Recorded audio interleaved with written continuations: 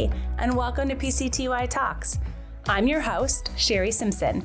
During our time together, we'll stay close to the news and info you need to succeed as an HR pro. And together, we'll explore topics around HR thought leadership, compliance, and real-life HR situations we face every day. Joining me back on the podcast today is Kate Grimaldi. She has been in HR forever, I feel like, and has been able to join us a couple different times on the podcast. And so I wanted to talk with you, Kate, about quiet hiring. You know, we have seen this workplace trends or keywords, like I feel like run rampant over the last 2 years. You know, we started off with Great Resignation and the Great Regret and the Great Reshuffle and the Great Rebalance.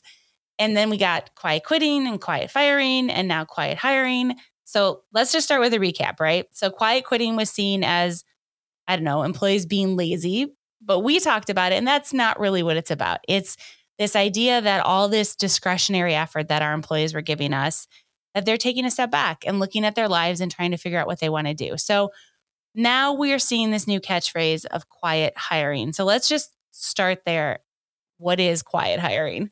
Yeah, Sherry, thanks so much for having me back. You know, I'm chuckling as you're going through all of these things because the thing that I hear in everything that you talked about in sort of your recap is this concept of quiet where we're not talking about it. And that is probably the most interesting concept to me because one of the things that I've always valued as an HR practitioner, as you said, been in HR forever, is the biggest mistake employers can make is not talking, is sort of keeping quiet. And that's kind of what quiet hiring is. It's keeping quiet about what's actually happening and instead asking people to do jobs that they either are comfortable with, that are new for them, or taking on additional responsibilities that don't really seem to coincide with what they've been doing previously, especially for people who are pretty happy in the work that they're doing. And it's interesting to note that everything related to quiet really is the opposite of what employees are asking for, which is the peek behind the curtain, the transparency. Tell me what you want. Tell me why you want it this way. Because employees want to know that for their employers because they want to be able to provide the same insight into their experience back. And they can't do that if everybody's putting up, this sort of new curtain of, quietness and don't tell anybody about it and just go do this over there and it's what we need. So yeah, it's an interesting time that we're in for sure. So just to kind of recap what you said, so I understand it for our audience, quiet hiring is taking somebody who's currently in a role and giving them extra responsibilities, hiring them above and beyond what they were hired for. I feel like this is just adding more work to an already taxed workforce.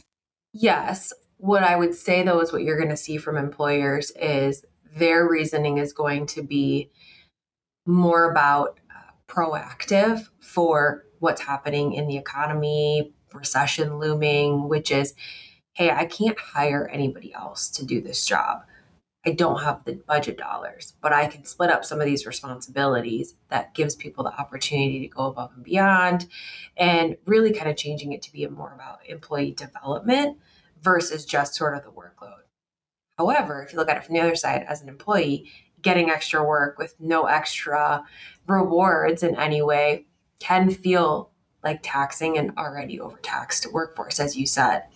I think the key, though, to all of it is really that conversation piece, which is being open, being transparent, both as an employer about what you need and the reason why, as an employee, about what you're going to get out of it. Because at the end of the day, as far as I know, nobody works for free.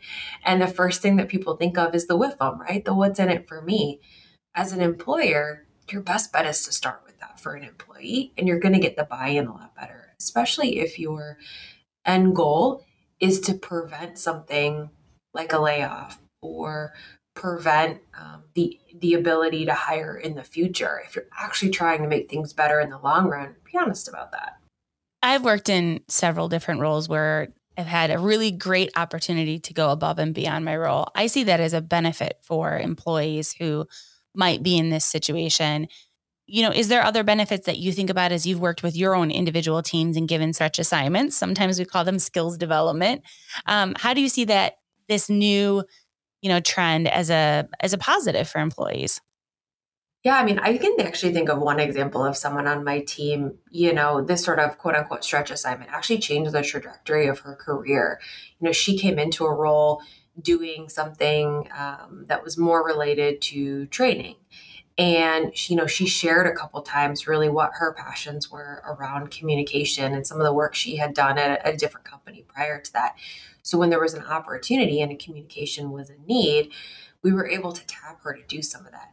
She was excited because it was something that she enjoyed to do and had done previously. And what it turned into was an actual career doing communication, which she realized was something that she wouldn't have had she not been given that stretch assignment or that opportunity to check it out. So I think that's one example. And then the other example is I think a lot of people have skills that they don't even realize are their skills and how that translate into a job. I would guess, Jerry, that you didn't get into your job saying, I'm going to be a podcast host. I'm really good at it. It was probably something that sort of organically came about that wouldn't necessarily have come about in a traditional employee development conversation. So one of the key benefits to something like this and whatever, new fun term we want to call it is, are there things that you didn't know you were good at? Are there things that you didn't even know were an interest of yours that maybe an assignment, a project, a stretch goal, whatever you want to call it, an opportunity um, could actually enlighten you? I would also say on the other end, there are people who are going to say, nope, everything you're saying, Kate, is just more work. It just means more work for someone. And I would be remiss if I didn't say, yeah, for some employers, you're right. They're going to try and hide behind that as just to give more people work. And go back to that transparency piece, both for employers and employees, of having that honest conversation about what that looks like. Because there are going to be times where, and I've said this to people, as a leader, I really just need help with this right now. I can't promise that it's going to get you anything more. It's just really what I need right now. But what I can promise you is I'll remember that. I'll remember that when it's time to talk about new opportunities or something else. That honesty has always gotten me a lot further.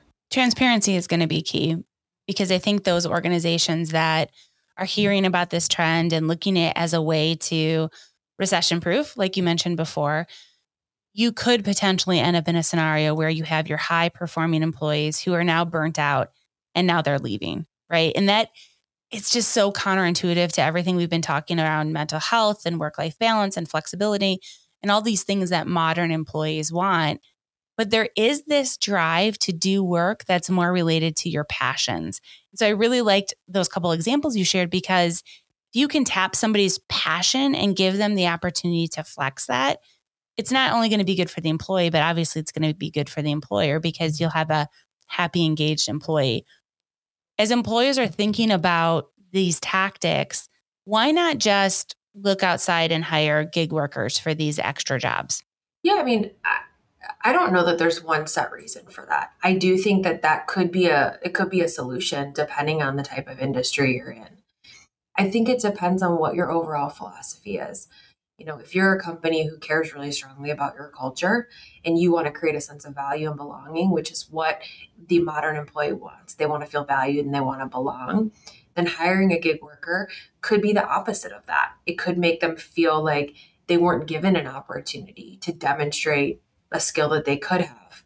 You could also look at it from the other side and say hiring a gig worker could actually teach your current employees something new. And it might actually make them feel like, hey, this is a cool opportunity to learn from this person I wouldn't have got. And that gig worker's response is actually more, I would say, employee focused or driven, because there's no competition. They know that they're there for a short period of time. They might be excited to share their passion, share their experience, because they aren't looking to climb the ladder at that company. They really are there for a gig. And so that transparency, that honesty, that connection actually could drive your culture of value and belonging. I think there's an argument for both cases. It's different. It's different for the industry. It's different for the type of, maybe economic standpoint that your current company is at. and the type of employees that you have. You might be in a situation where gig workers are abundant in an area and you actually need quite a bit of on-site gig workers, and it makes sense. You might be in a situation where your company is remote and having gig workers to jump on and do work during off peak times and off hours when maybe your US based employees aren't working, but you could get gig workers from around the world. That could be super helpful.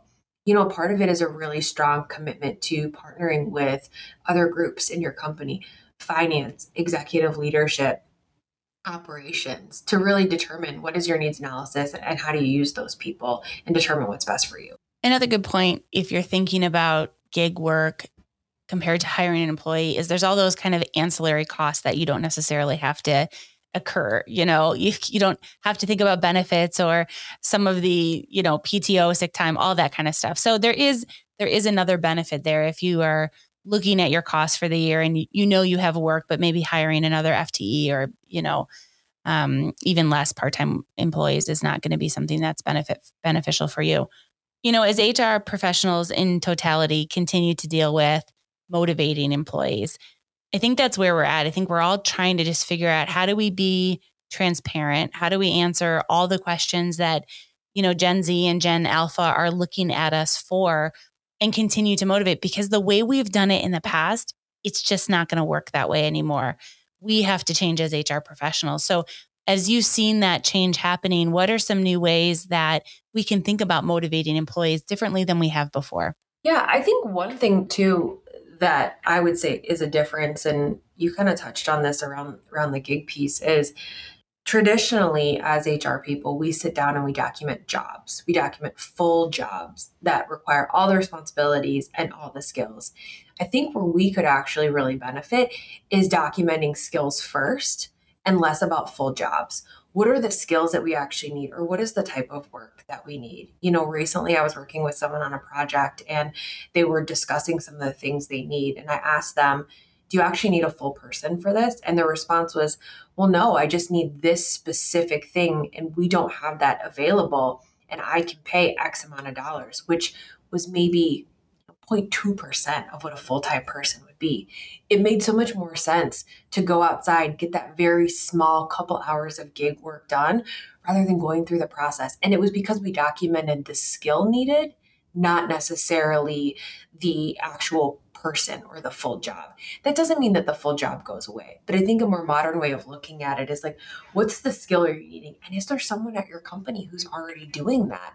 I think about when we started doing some things over the past couple years with wellness.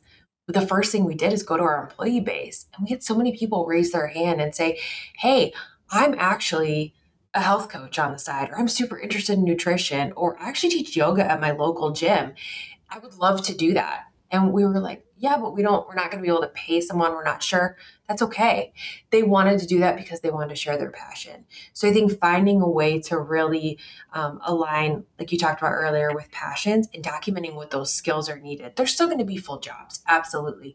But starting with skills, I think will open up the creativity side of your brain to figure out how we solve some of those problems in different ways, and asking people who already work for you what they think. I find that some of my best ideas and my best solutions come from asking the people that I work with their thoughts and what they think and what they've seen done in other places or what their dream big is. I'm anxious to see how skills inventories are going to take a more prominent role in our future. As a dream big, right? Imagine if you have a job opening and it's got these 10 skills and you put it in your database and it spits out, hey, these 12 people in your org already are highly qualified in these 10 skills. I just think it's a cool place for HR to move and to think differently about interacting with more modern employees. So I really like that example. Yeah. And it doesn't have to be super tech focused, right? Like I think when people hear about those things, they're like, oh, I don't have that technology. I can't afford that technology. I mean, if we're talking back to basics, like you can document that stuff through Excel. And I mean, I know that sounds very not fun by any means. I mean, who loves living in an Excel document? Not me. But not everything costs. Being modern isn't a huge cost. You don't have to find the new unicorn startup. You could, absolutely, but you don't have to. You can document those skills in other ways that still spit out those 10 or 12 people in a way that still works for you. And I think it's one of those, and maybe I shouldn't say I believe that if you put some of that work in at the front end, you'd be surprised about how much time it would save you on the back end and would push you to the forefront of being more modern and really driving that could be a part of your employee value proposition. I mean, that's a whole nother conversation for how you attract people like that. But that could be a part of a broader reason why people might want to come work for you. Being transparent and leveraging your employees in a new way, I think is really the thrust of what quiet hiring should be about. So thanks for taking a few minutes, Kate. Absolutely. Thanks for having me. Hope to talk again. This podcast is brought to you by Paylocity, a leading HCM provider that frees you from the tasks of today so you can focus more on the promise of tomorrow. If you'd like to submit a topic or appear as a guest on a future episode, email us at pctytalks@paylocity.com.